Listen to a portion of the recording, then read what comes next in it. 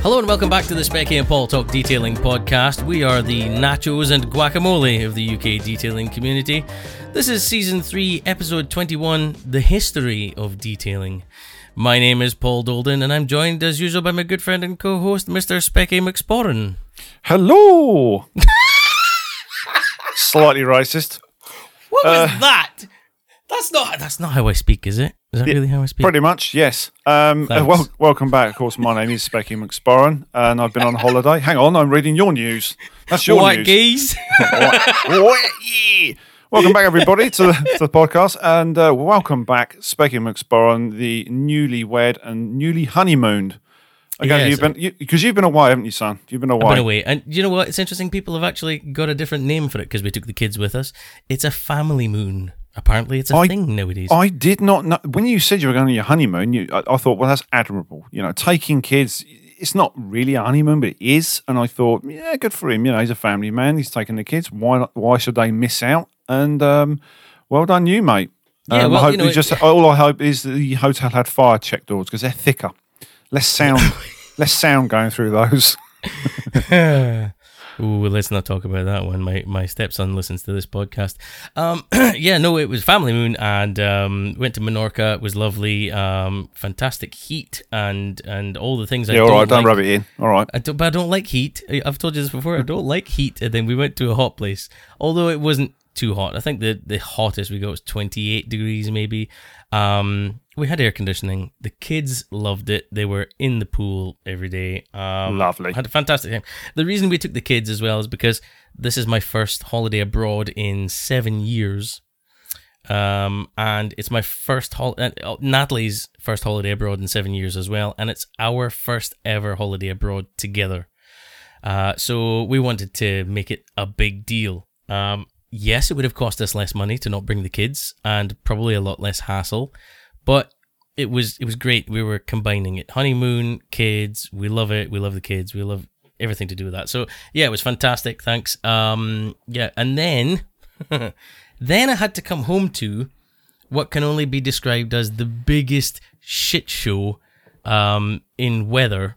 Well, yeah, it's been slightly, all I can say is there's been a heavy dew. Heavy dew. Storm Babbitt, That's as it. it's called, was an absolute nightmare. We basically couldn't get home. We flew into Manchester on the Friday and couldn't get home on the Friday because the road between Dundee and Aberdeen, the A90, was closed. Which is a good thing, because nobody wants to go to Dundee anyway. No, but this is the problem. You could get to Dundee, no problem. Scumdee was open and available for everybody from the south. But going further north from Dundee, if you want to escape Scumdee and get to some niceness of Aberdeen, it's not really nice at all. It's absolutely shite. But anyway, basically we couldn't get there. So we were kind of stranded. We ended up getting a hotel in Glenrothes. I should have really popped in past Michael and Ollie down at Infinity Wax because they're in Glenrothes. But I probably would have had a slap for that one.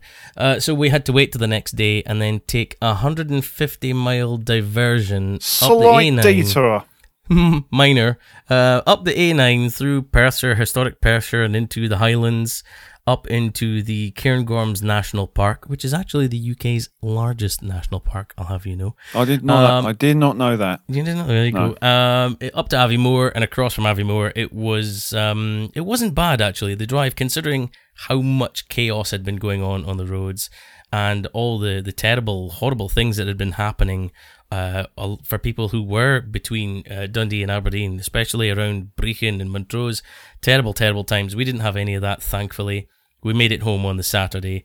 It was a bit crazy, to be perfectly honest, but we got home. The house was fine. Everything around my local area seemed to be okay.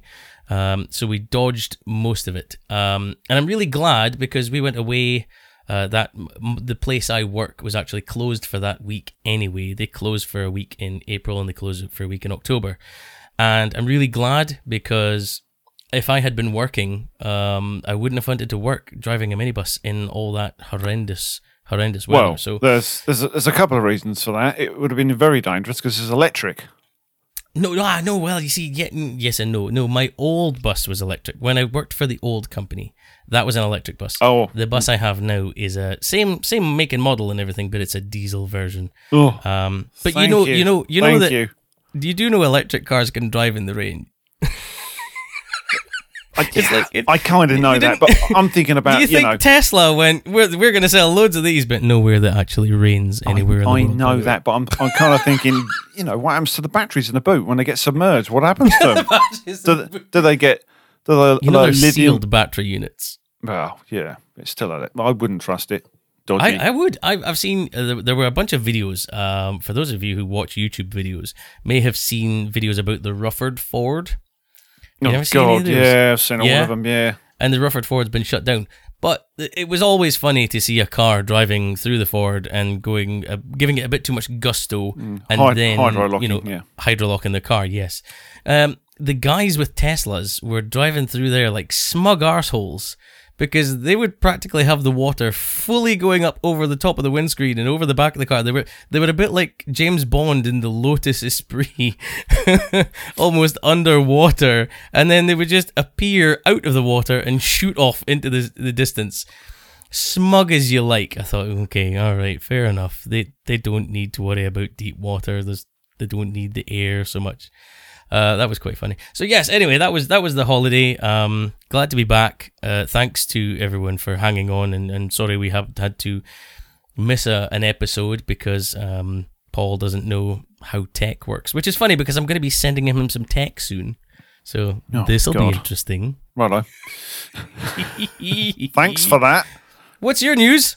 My news is we had appalling weather here. Very frustrating for me. I couldn't film on the Friday, which is my normal film day. So I ended up clearing out the Pratt cave and then found out it leaks thanks to my neighbour's sort of lean-to style shed. So again? It keeps doing it. I don't know. It's a real pain. I was going to say, you told me about this before. You said that there was a leak because of his lean-to. Yeah, it's very annoying. But I've got the Pratt Cave organised differently now, so it's better for camera angles and all the rest of it. So today we're recording this on a Tuesday evening. I've been stitching together the latest video, which will be out by the time you listen to this podcast. And yet it's another Fiesta. I can't get away from Ford Fiestas. And people are like, they must think I've got like a lockup somewhere. I had a pre-sale mini detail to do inside and out. Didn't film the inside. Ran very late on time. And there is a good reason, because I actually worked the night before. So I set my alarm, got up after I should have been resting. I don't think anyone listens to this that I work with. And hope not. Yeah, and then got it done, and they were really, really pleased. And I've already had a message from someone saying they want to buy it. So yeah, I've been using the gloss fuel stuff. Overall, yeah, it went really well. There's a couple of little things I'd like to mention, and tweaks I'd like to see from the company. But yeah, good. And yeah, that's what I've been doing. But very depressing because of the amount of rain we've actually had, and I mean, you guys have had it a lot worse than we have down here in the south. We have had flooding, but not to the extent that you've had. So, but yeah, that's my news really, as far as detailing is concerned. But yeah, and we've got stories to tell as well. Yeah, the gloss fuel thing. I wanted to talk about that actually. So obviously, if you guys remember, maybe you have heard the episode, maybe you haven't. We had gloss fuel on an episode just recently, and Quentin came to talk about the brand and so on. We were really excited to talk to someone who is launching a brand. It's very different for us, and they very kindly sent the products to me and Paul and said, we're not looking for a video. We just want to let you guys get your hands on them and see what you think about them. If you want to give us any feedback, that's great.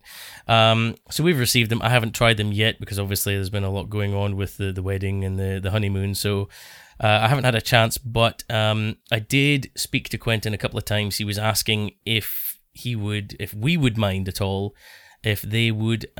They were planning to release a product guide to go to distributors and maybe prospective buyers about the brand.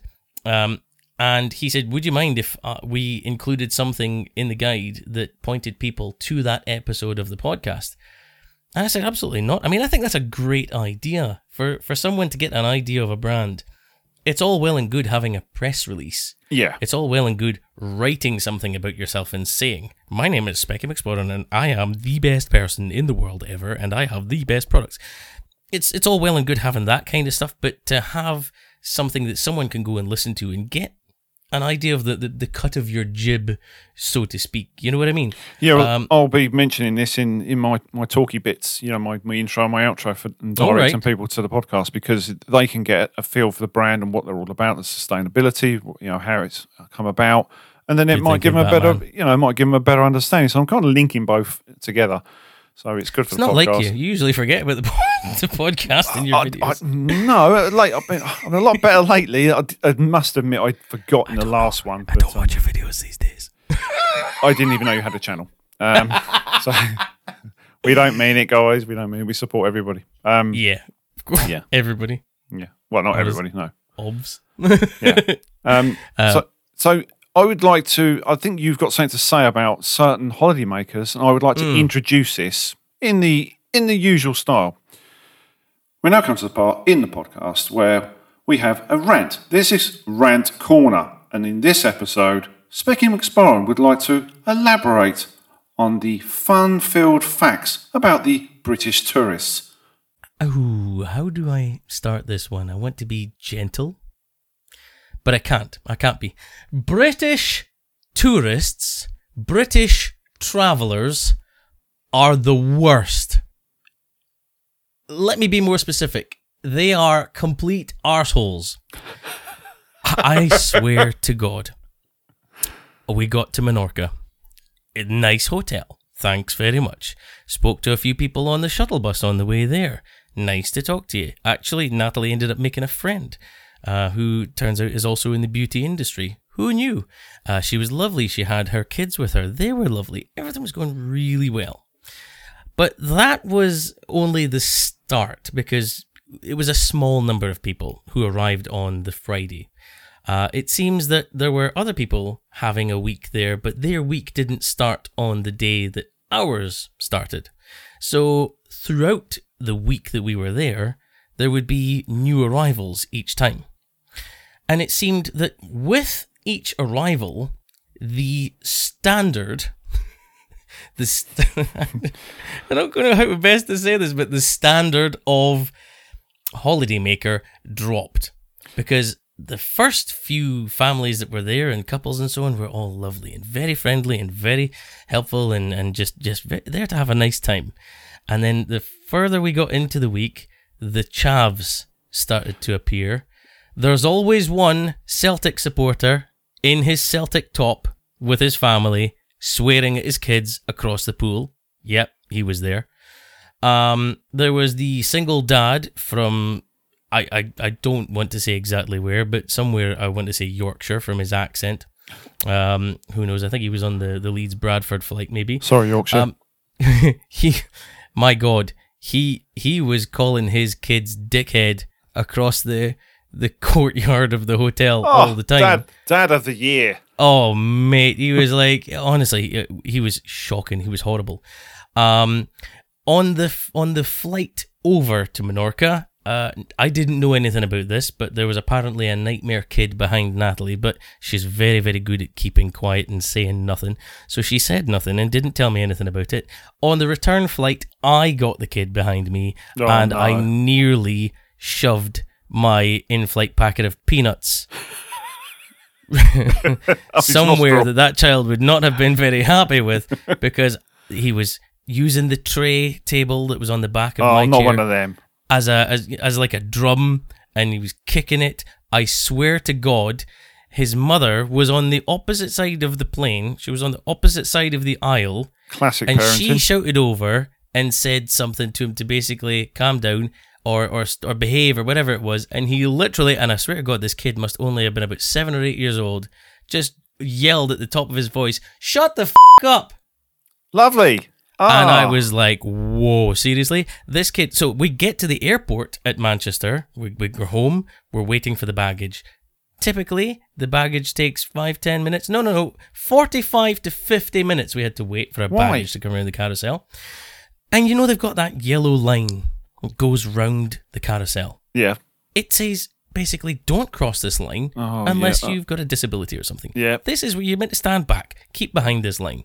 No. This kid and all of his family were trying to sit on the edge of the carousel while the thing is rolling around and cases are trying to knock them off and everything. These kids are running around and grabbing other people's bags. I swear to God, if there were no witnesses, I was prepared to commit murder on this day.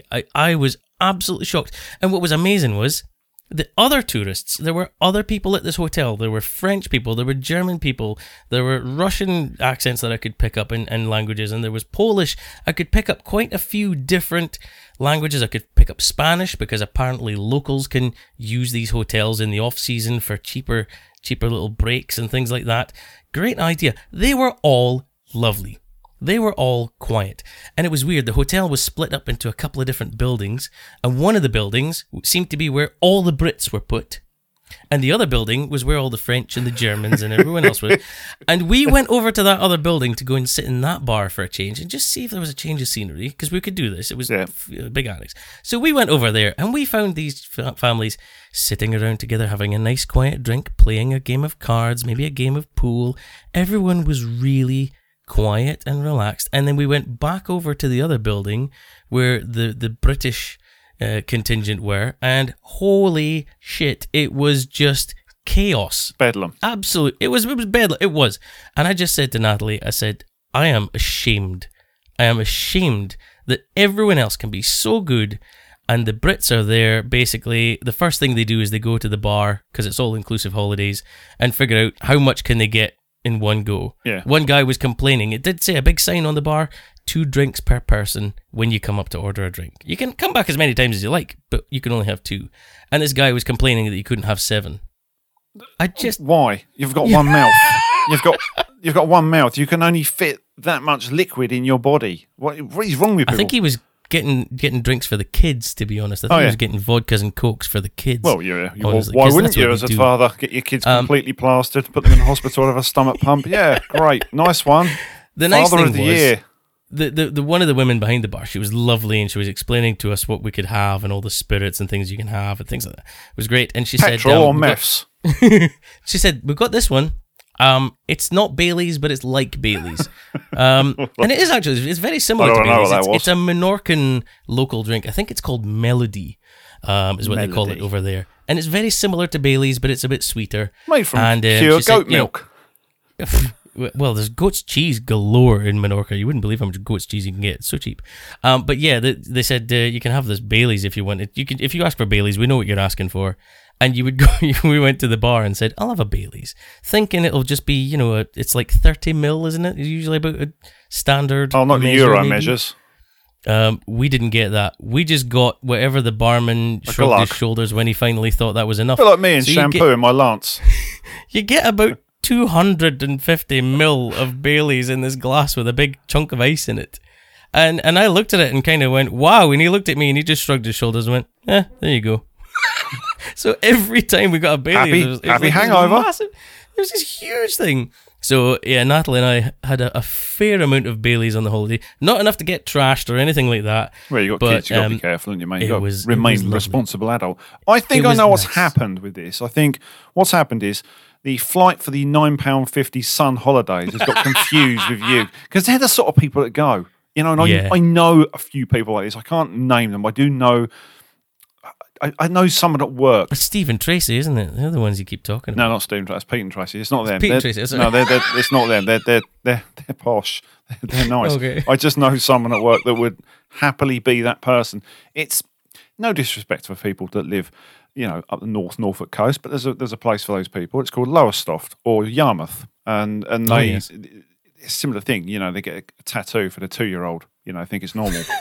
And I've seen this, and when you mentioned this in the voicemail about wastage, I've seen that. It's gluttony. It's vile. It does make you feel. That was it. Yes, yeah. For anyone who doesn't know what we're talking about here, these are the kind of people that go up to the bar, the snack bar, and they'll get tons of food for the family, and then barely touch it and walk away. They'll go into the all-you-can-eat buffet, and they'll come over with 6 plates full, piled high, and then they've barely touched it, and then they just walk off. The waste that was there. We were really careful with our kids. We said, look, only take what you think you're going to be able to eat. Yeah, you don't your need eyes six, will be don't bigger need than 6 your belly. sausages. You don't need 3 portions of chips. Just get Exactly what you need. Yeah, well, that's yeah. that's So cool. we That's were cool said, look, parenting. just take it easy.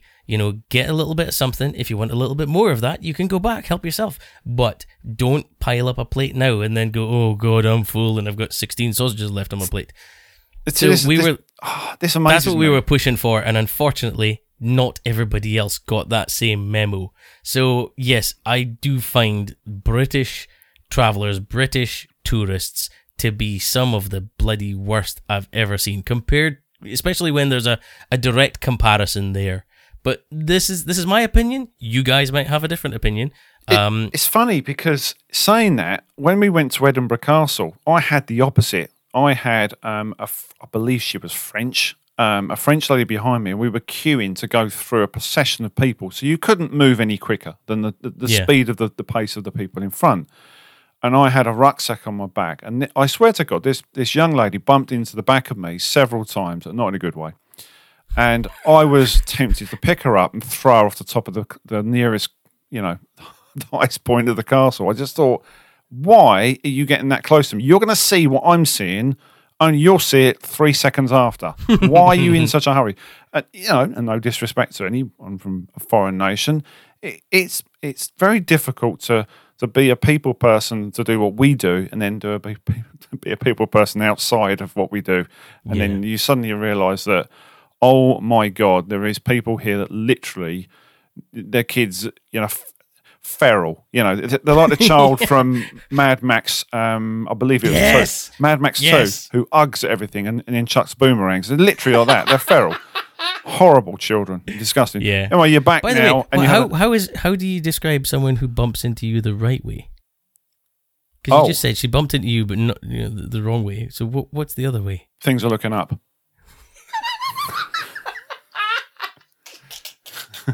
Okay, right, fine, fair I'll enough. leave it at that. Okay, do you have any rantage or stories? I haven't got a rant, but now most people know I'm on Instagram. I was on Twitter for a while, then realised it's utter shite. I'm on Threads and I'm on YouTube. I'm not on Facebook because I don't want to see the contents of somebody's a child's nappy or what they've had for dinner, or a single mum who's completely pissed out of her head. So my wife is on a thing called Real Mersey Locals. Now this is from Mersey Island. This thing will baffle you. This is the sort of place I live. Now this was somebody who wrote on Real Mersey Locals, and it's by true story. This by a guy called Alan, and it starts by saying it's a true story. I'm not making this up. I'm reading it off my phone. I cannot shop at Tesco anymore. Brackets after drama, Facebook drama. Yesterday I was at Tesco buying a large bag of Purina dog food for my loyal pet, Neko, the wonder dog. Weighs 191 pounds. I was in the checkout line when a woman behind me asked if I had a dog. What did she think I had? An elephant? ? So because I'm retired and I have little to do, on impulse, I told her that, no, I didn't have a dog. I was starting the Purina diet again. I added that I probably shouldn't, because I ended up in the hospital last time and that I had lost 50 pounds before I awakened in intensive care ward with tubes coming out of most of my orifices and IVs in both arms. I told her that it was essentially a perfect diet, and that the way it works is to load your jacket potatoes with Purina nuggets and simply eat 1 or 2 of them every time you feel hungry. The food is nutritionally complete, so it works well, and I was going to try it again. In close brackets, have I mentioned here that practically everyone in the line was enthralled with my story and horrified as she asked if I ended up in intensive care because the dog food poisoned me. Oh dear. I told her, no, I stopped to pee at a lamppost and was hit by a car. I thought the guy behind her was going to have a heart attack. He was laughing so hard. Tesco won't let me shop there anymore. Better watch what you ask retired people. They have all the time in the world and to think crazy things to say. And that is a true story. That's a classic. That is brilliant. That's absolutely brilliant. I never saw that one coming at all, to be honest. No. That's what I like about that one. I didn't see it coming. What a cracker. Right. Enough hilarity and nonsense. Can we actually talk about detailing now? What's that? Oh, yeah, SaaS. Yes, sir. Yeah, that's what thing. That's we what we're do. here for. Yes, it is. So Indeed. this episode, like I said, is called "The History of Detailing," and there is a very specific reason for that. You may know of a certain chap whose name is Matt Reynolds, also known as Randomly Set, also known as that bloke from the channel that used to be the Detailing World YouTube channel, but is now the I can't even remember what it's called. The Detailing Space. I'll rescue Detailing you. Space, I'll rescue you, Specky. The Detailing Space. Detailing Space, that's a one. So, yeah, we decided to get Matt on because Matt has decided to take on a bit of... Well, I think he thought for a while he bit off more than he can chew. Let's let Matt describe it. Let's get Matt on here. Matt, good evening, and thank you very much for joining us. Christ, I didn't realise I went by so many different names there, pal. Well, you do. Well, this is it. You're just Matt, but you're Detailing World Matt, or you're Beardy Face Matt, or I don't know. There's many different. Do you know options. who I am, Matt? Well, this is. We know who you are. Everybody knows who you are. That's been a Matt running joke for years. Yep. That he wants to Welcome, walk into Matt. Halfords. Welcome. He wants to walk into Halfords and just say, "Do you know who I am?" Get out. Yeah, get out. That's what I've been saying.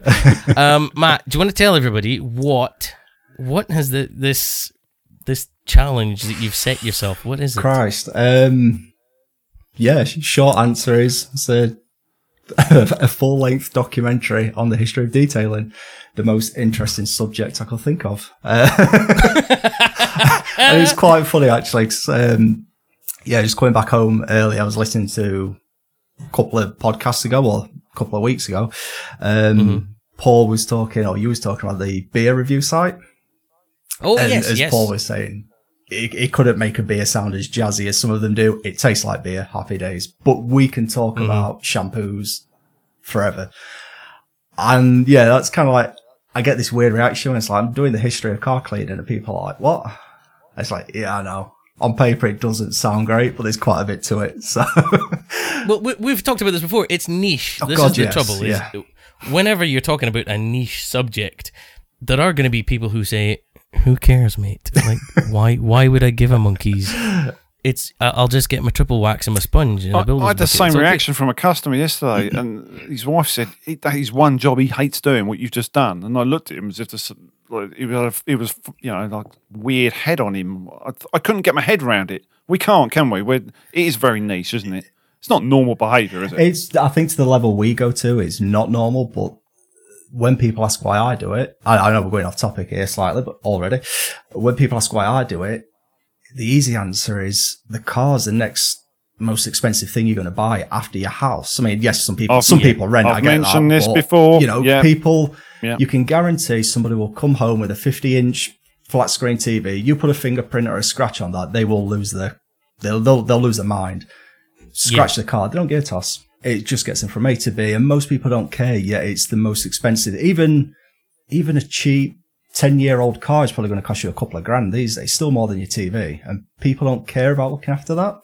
So, as you say, it's quite niche, but I think that's the reason a lot of us do look after them. It's not an investment, but you want to protect your viable item. Protect your investment. Yeah, basically. Yeah. Well, this is, I mean, anything you want to sell on in the future and try and get some sort of, money back for it, the better the condition it's in, regardless of whatever it is you have. Yeah. If it's in better condition, you've got a better likelihood of selling it, and you're going to have a better likelihood of getting a good price for it.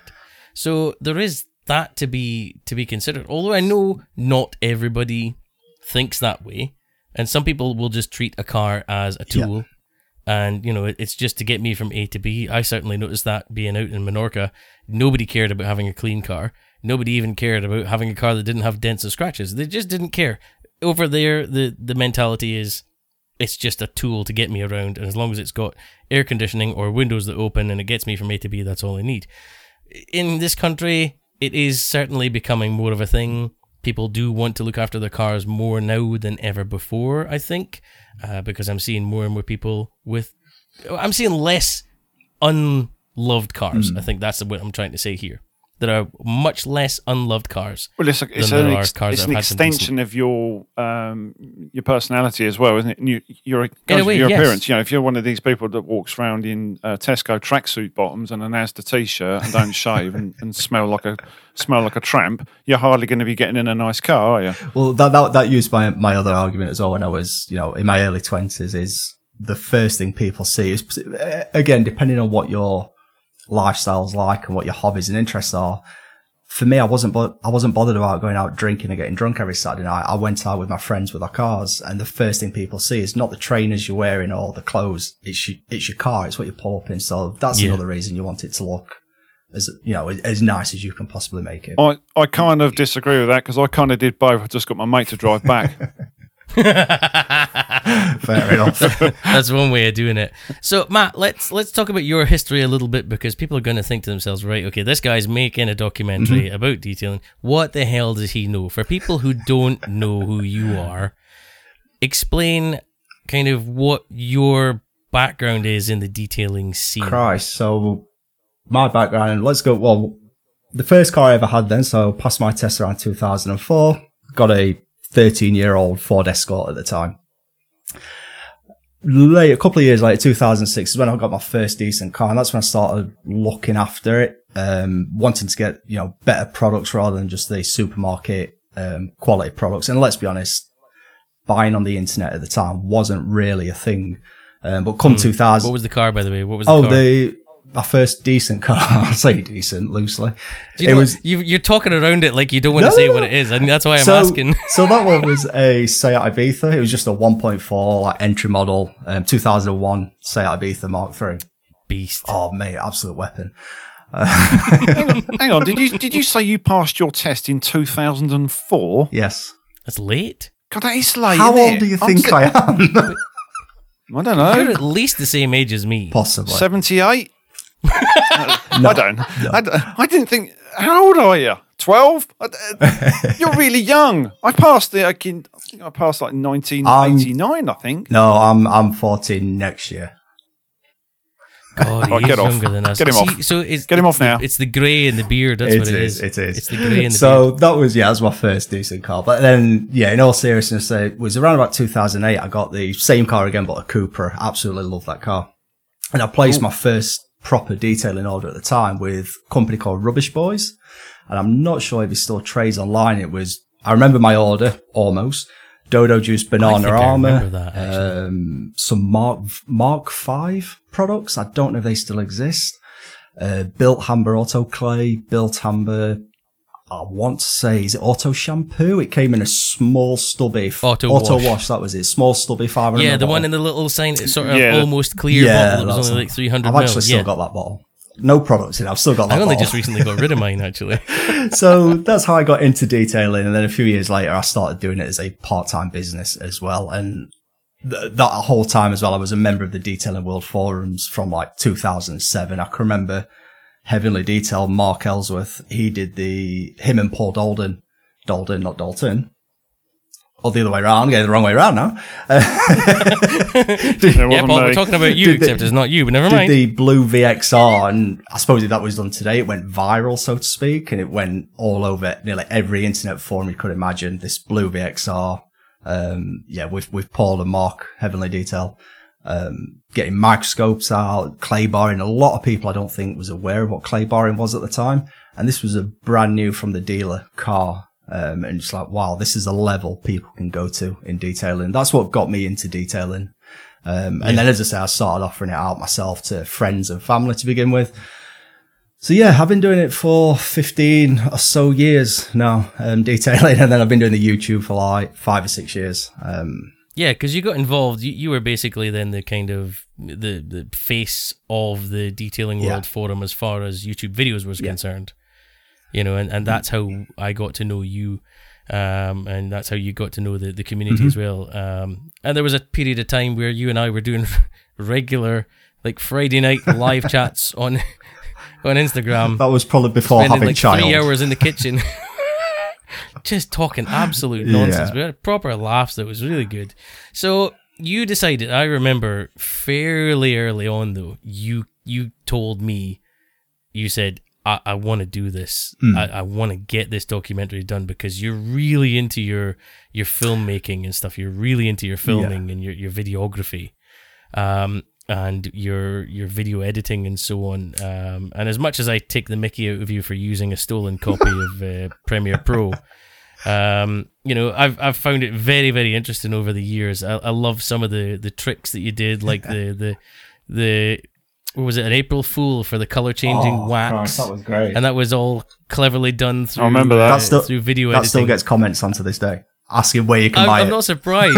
I'm not surprised because it was a clever idea, and the way you did it was really subtle. And I looked at this and I thought, I know what I'm seeing is bullshit, but I really wish I could believe in it. I really wish I could. It's a believable product as well. So for those who haven't seen, just search color change it. Hue 180, I think I call that wax. It's something like that. It was to do with color. Yeah, the nonsense that I spouted during it sounded quite believable. Actually, it reflects the light 180 degrees back to you, so no matter what color the car.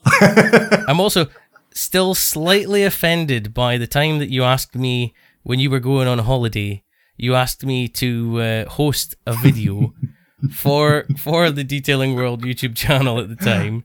You said, "Look, I'm going on holiday. Would you do a video for me, and I'll put it out?" And there were like bagpipes and tartan involved in it, and I was like, I'm slightly offended, but it's also kind of funny. It's one for your people. So you told me this very early on. This was your plan. This was your idea. Yep. You wanted to get a documentary out, and I thought to myself, that's going to take a lot of work. But we're 5 years into this now. 5 years from its inception to you finally getting it out. Yeah. My question is, how the hell do you stay on trend with it? Because detailing has gone through a lot in 5 years. I've no idea. I wonder that myself. So yeah. I genuinely don't know. I think in a way I'm kind of lucky because I was doing the history. Obviously you can't rewrite the history, so that's never going to change. And that's what a bulk of the film is. So it's all about how a lot of the early companies started. And you'll find a lot of people know this anyway without watching it, but a lot of companies did start as furniture companies. And then obviously they had to transition. Because a lot of the cars back then were made from wood. So when the metal came about, they just changed the products slightly. So all of that can't really change. And then there's a big section. I know you've seen it yourself, Specky. I don't know if Paul's watched the documentary yet. There's a whole bit about the internet and how the internet, I think, has really helped detailing. I think if we didn't have PCs and all this information online, I think people would still be out there washing with shampoo and a sponge, to be quite honest. And I think the internet's really helped. So again, you can't change that. And I suppose in a way I've been lucky that graphene didn't take off quite how people think. So we've hit ceramics in like 2010 or thereabouts, and it's not changed dramatically. Yes, there's been some cool products come out in the last 5 years. You're getting now like electric spray pumps, so you don't have to manually pump those up yourself. A lot more car blowers and pressure washers have advanced a bit, but the core products are almost unchanged for the last 5 years. So I've been quite lucky in terms of the later part of the documentary. I've not had to rewrite. I think what's interesting there is that ceramic is still a buzzword. Like, as long as it's gone on, as long as we've had ceramics in the industry now, it's still a big buzzword to say it's a ceramic infused wax, or it's a ceramic infused shampoo, or it's a ceramic this, a ceramic that. I was going to say that, Specky. It's kind of replaced. I was talking about this today because a mate of mine, we know him, Paul Watson, who's the Detailing Reviews channel. He popped in today, and we were talking about wash and waxes and talking about the pluses and the pros and the cons. And then I sort of slid over a bottle of the Valet Pro. Haven't used it at the SiO2. Well, it's essentially a ceramic shampoo, isn't it? And this is what we're seeing more of now. It's infused things that, like Matt says, But this is I think waxes they're still about. People are still using Carnauba on classic cars, and waxes are still on the go. Wash and waxes are still on the go. But we, I think, as a community who are really maybe hobbyists and so on, and prosumers that we may be, And we maybe look down, we kind of look down our noses at wash and wax, and yet we then go and find ourselves trying out a ceramic-infused shampoo. What's the difference? There is no difference. It's a shampoo that contains some protective products. Why is it that we're maybe just laughing at the wax side of things, but the wash and waxes have never gone away. They've just pivoted from the type of protection they used. When it used to be carnauba that was in them, then they went to polymer-based waxes and polymer-based protective products. Now we've gone to ceramic-based products. It's never really something that's gone away, but it's also something that very few people talk about. And I think that's very interesting, that the core type of product you're talking about is still there. And it's not evolutions, it's just minor updates, minor refreshes to take advantage of the modern day product. But yeah, it's interesting you say about the graphene, because when it came out, we thought to ourselves, this is it. This is the next big leap. Yeah. And it fell flat, didn't it? Oh, definitely. Yeah, it's nowhere near taken. I think we had a popular YouTuber on one of our interviews over on the Detailing Space. And if I remember rightly, without looking at that video again, I think he said it was going to be big, but he was a bit unsure as well. So I think a lot of people have been on the fence regarding graphene. And I'll be honest with you, I don't fully know how it'd work. So I'm not even going to try and say yes or no, it's going to be the next product. But I think at the moment, it's more so, I guess it's a buzzword. This has got some graphene in, and it's probably milliliters of product or whatever. However you want to measure it, it's fractions of a % of graphene. So at the moment, I think it's just a marketing hype. Well, we spoke to Jay from Bouncers Wax, and he said that anything can be called graphene if you just put 1 mil of graphene in there. That's all it needs to satisfy it. I just remember being really excited, especially when Infinity Wax were one of the first ones to really push it here in the UK with their QDX graphene and so on, and their graphene-based waxes and things. And I thought, wow, this is going to be it. They've partnered up with a university and then this company that are dealing with graphene, and this is going to be it. And it just didn't go anywhere. And I felt like it's a shame that we couldn't get it to how we wanted it. But if anything, we didn't really need it either, because I think part of it was marketing. We talk about marketing, but we talk about graphene and say, oh, it's the hardest product ever.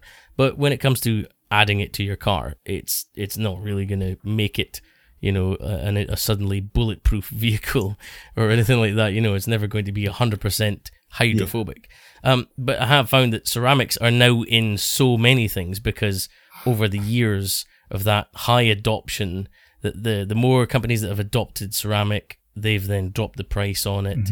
So historically, it was very expensive. You remember when ceramics were first launched, it was a detailer install only, and you had detailers going to companies getting accreditation to install these. And now you can buy a light ceramic from Infinity Wax and many other different companies, which is a 12-month protective coating that you can apply yourself outdoors, with very little prep and very little knowledge.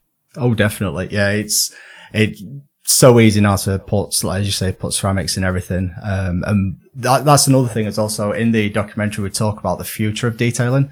And I think Pan, the organizer, mentions a really good, what he sees it to be. And that is essentially you can have your car looking like it's been freshly detailed in like 30 minutes. And I think he mentions your grandma can do it. So I think it's so foolproof now. Adding not necessarily full on coatings, but your spray and rinse kind of products, things. You don't even need to use a snow foam lance anymore to apply them. You can literally just spray onto the panel. I think Sam's Detailing do a couple of good ones where you just spray onto a panel, blast it off, boom, you've got 4, 5, 6 months of protection in like 30 seconds. You don't have to spend 30 minutes waxing anymore. So yeah, it's definitely a lot easier now to protect your car.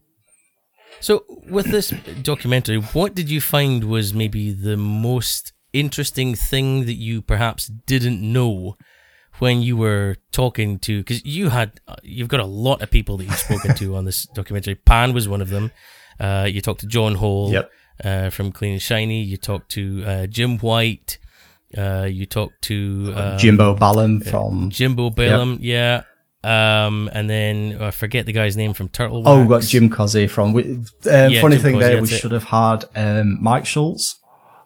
Oh, right. So that was a lot of those interviews. You may or not be able to tell. They were filmed at SEMA last year.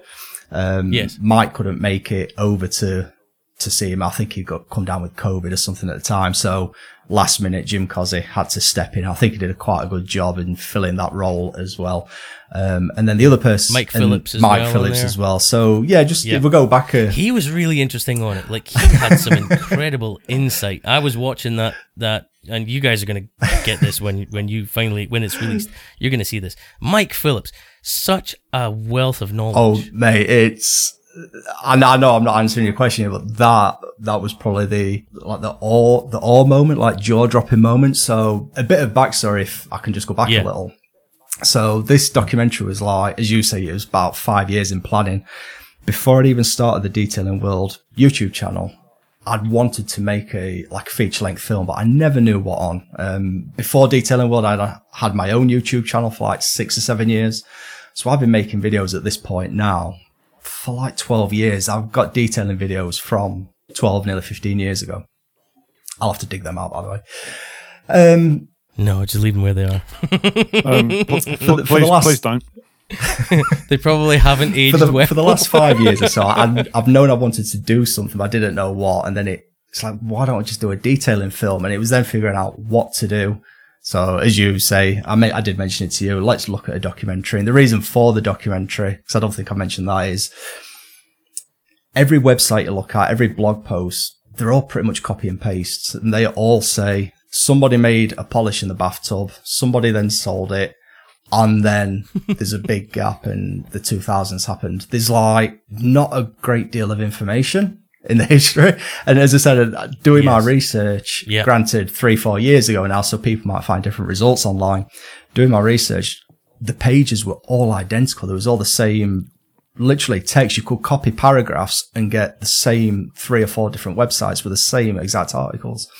So I thought this may have some legs, but how do I make this interesting? As I say, talking about cleaning cars for an hour or more is not really going to keep many people occupied or interested, should I say.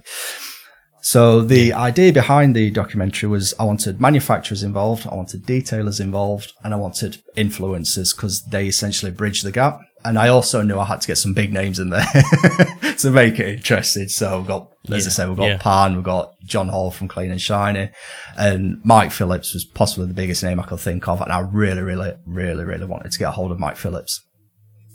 At the time, he was with his previous company. Was it 3D at the time? No, it was Auto Geek, I think. Was Auto Geek at the time? Oh, so it's gone back a while then, actually. God, yeah, this is how long it's been planning. Wow. He was all up for it. He was like, yeah. The logistics were a pain. This project has cost quite a bit of my own money. I've bought new gear, as you've seen. But the logistics part, I needed to get 2 people to film them. I didn't want people to set up a camera themselves and send me the footage. They could have done that, but I wanted full control. Yeah. So yes, it was then, how do I get to Pan, the organizer? How do I get to Mike Phillips? You know, he's in Florida, Jimbo's in California, Pan's up in Montreal, I think. Jim White was easy. John Hall's easy. They're in the UK. I can just drive to those guys. They're nice and easy. Maybe easy so for you where you are. So that's when I kind of like reached out to Turtle Wax. And I want to say thanks to Turtle Wax as well, because they helped me basically make this, and they got me out to SEMA. And basically, I could meet all of those guys there and film it all in one go. Granted, over a couple of days. And at the time, because Mike Phillips had changed, it kind of fell off the radar, and he couldn't necessarily do it because of issues with 3D car care. Seen him at SEMA. He's like, right, what can I do to make this happen for you? I'm like, what? I wasn't expecting this, Mike. Luckily, I've got my tablet with all my questions and my scripts on it. I'm like, I'm not expecting you to do anything. He's like, no. Let's get in like an hour before the show starts tomorrow.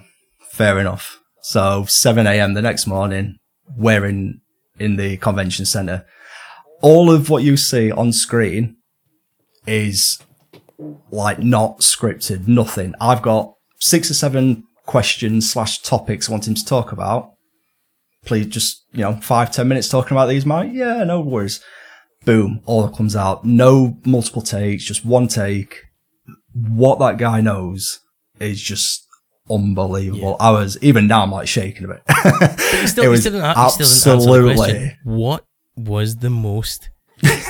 Because you've talked around it. I'm going to bring it back to this. I'm going to be doing a Paxman here. With respect, you're not answering the question. What did you find to be the most interesting or shocking or whatever piece of information that you originally did not know?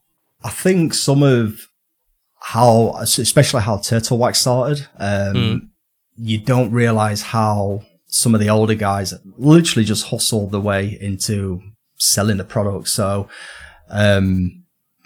my mind's gone blank now. The guy who started Turtle Wax, I know.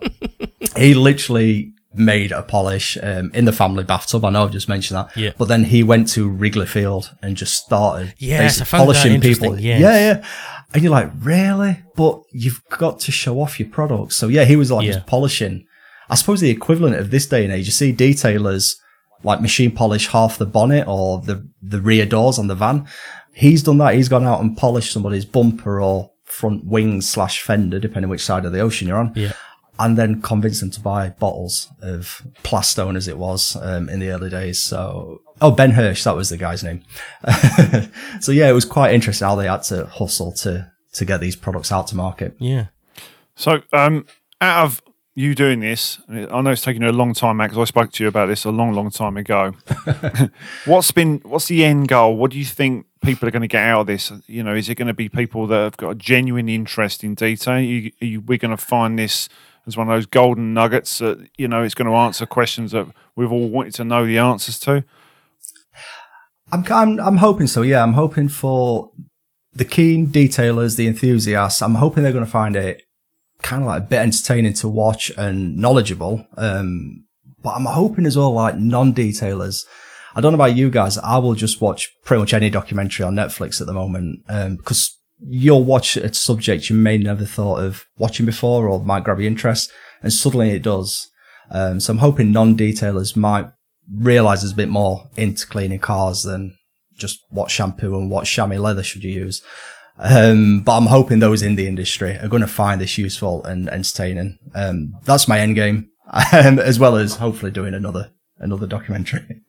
Well, you see, doing another one. I mean, so you and I talked about this. We had a conversation just before I went away on holiday. In fact, we had a couple of conversations after I had watched your first draft and things like that, and led me, Specky, to getting a credit on this as well. Did you? Yeah, I got a credit for this. Basically, but this is what it comes down to. Matt sucks. He's useless when it comes to talking, and I talk for a living. So I basically said, right, you need to change this, do that. And he goes, you know what? You should get a credit for some of this. And I was like, you're damn right I should. So I get credit on this one, yeah. Did you believe you'd get a credit? I didn't actually believe a word of it, no. You're the kind of person to wind me up long enough and go, yeah, you're definitely on there. Yeah, I'm going to send you screenshots of it. And then wait, you'll get the final one and I won't be there. I'm saying all this on the podcast now, and people are going to be scrolling to the end, waiting to find it on there, and it's not going to be there now. This couldn't have happened without you and Holly from Turtle Wax as well. She's kind of like acted as a go-between, putting me in contact with Pan and Jimbo and a bunch of others. So yeah, without everybody else, I'm just the guy who spent 3 years writing it and planning it. Yeah. Some of the other people, you and Holly, Dan at Turtle Wax helped me film some bits, and then other bits of beer all I've got. Yeah, it couldn't have happened without other people in the community as well. But I'll be totally honest with you, it nearly broke me doing it on my own. It's tough. It's tough going. Paul and I know how bad it is just to make short bloody YouTube videos and so on. How difficult that can get. But this is what people forget. We've all got jobs. You know, that's it. Yeah. That's exactly. This is not your full-time job, Matt. You know, I mean, no. So, fully enough, recently got that new job as a stripper, didn't you? I have as well. I keep the amount it's cost me in refunds. It's ridiculous. Well played. I like it. But no, it's one of the things I touched on with Jim Ballum. I've took this project on, full-time job, YouTube every week up until like a year or so ago. And when I hit record for the first time, newborn baby. and doing this. So I at times I genuinely have no idea how I've done it. I really don't. I think if you want to do something, Matt, I expect you'll probably agree with me. If you really want to do something, you'll do it. People don't understand how I can go and work nights and get up and do a car and film all day, and it doesn't. It nearly. I'm very tired this week because I've done exactly that.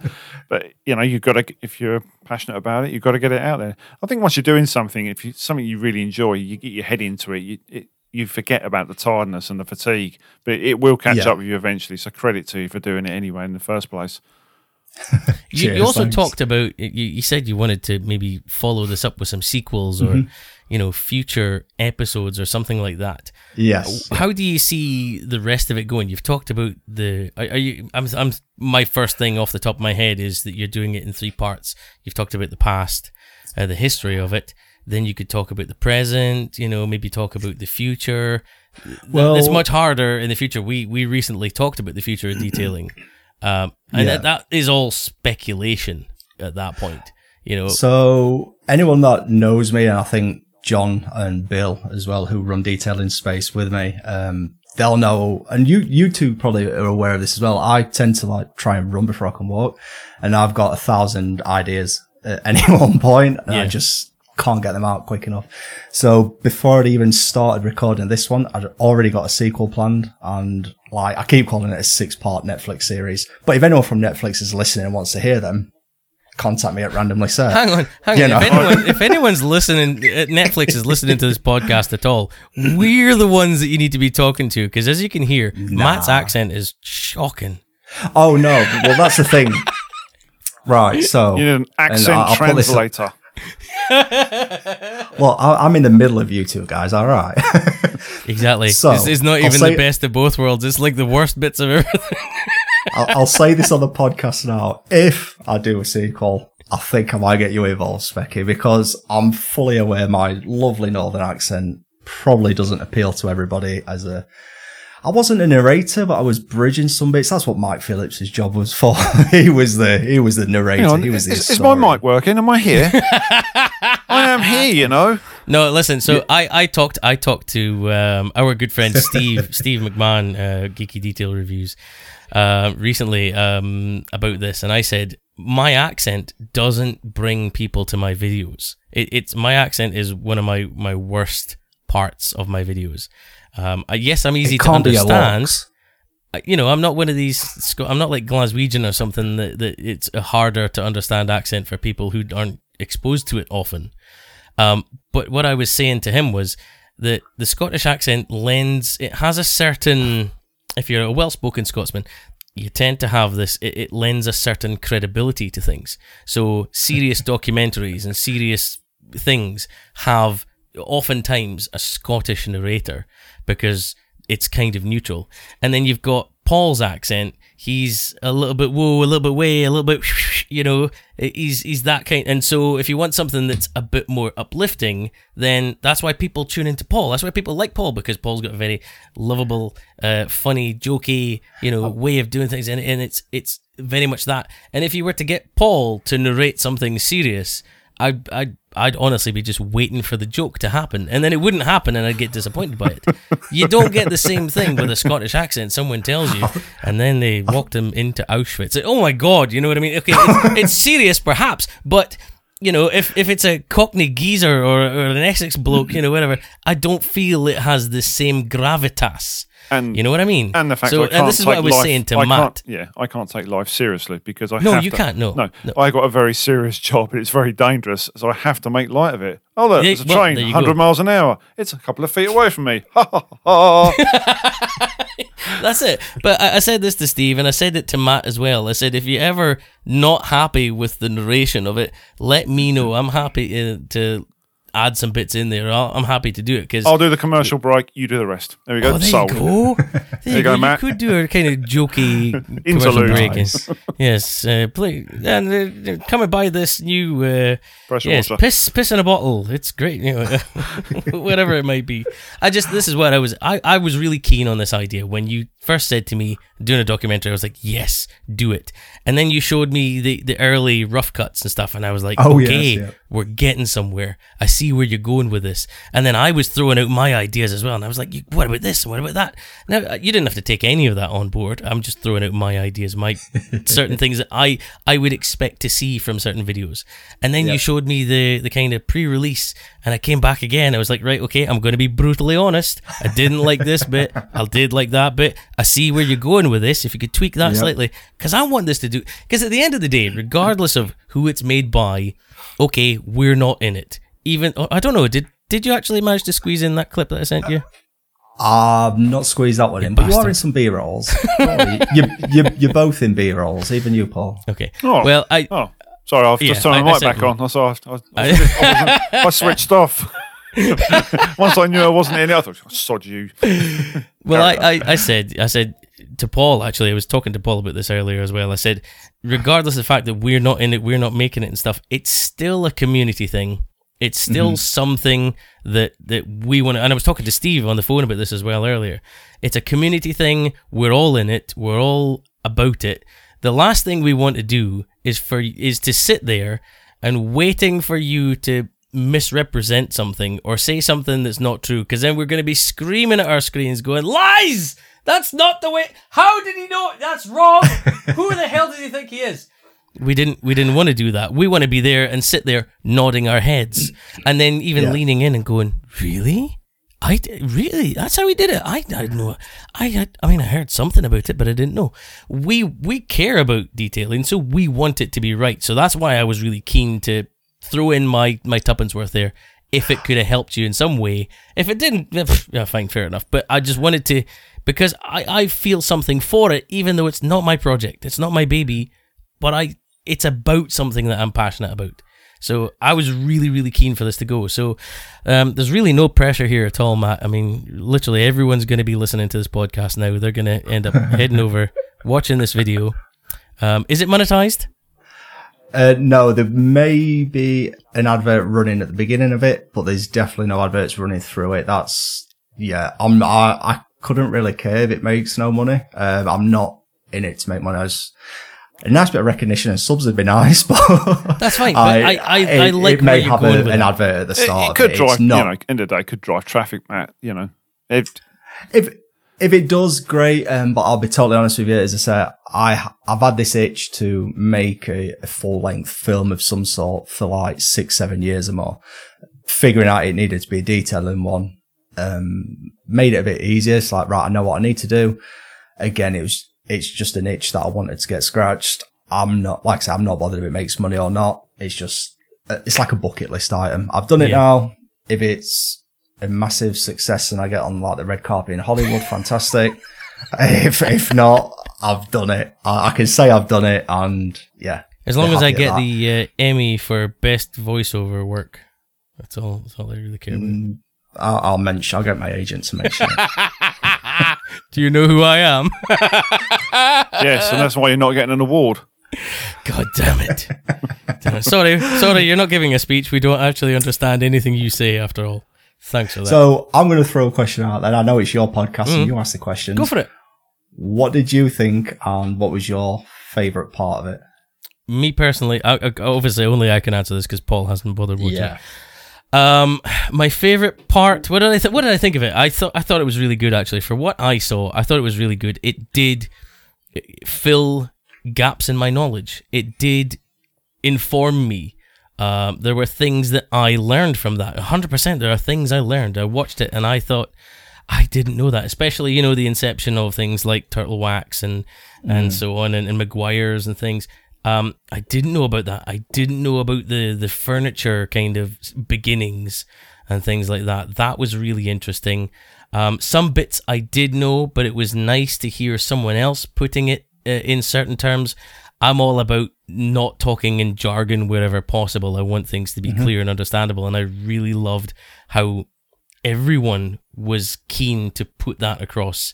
That kind of everyone who you spoke to took it on board as, this is not just for people who are into detailing. This is for people who don't know about it. It is an informative piece. And I genuinely liked that about it. I don't know. I can't say what my favorite part was exactly.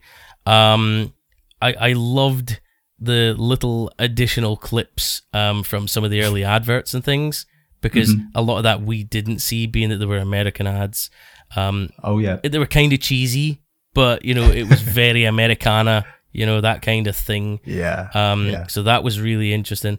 And personally, from a film buff, sort of almost filmmaker perspective, I know I don't do much in the way of cinematics and things like that. That's more Paul's idea, but I thought some of the shots were really well put together. I mean, genuinely, considering that I don't want to dismiss, I don't want to kind of take you down a notch here and say you're just a YouTuber, but that's all people have kind of really known you as, is just a YouTuber.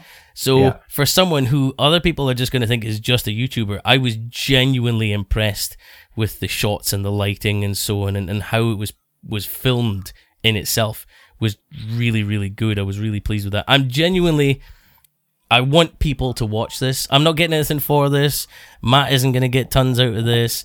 It is a genuine informative piece, but it's got some really good stuff in there. I really encourage anyone who is interested in detailing, if you've got time to sit down and watch it. Yes. How long is it? About an hour?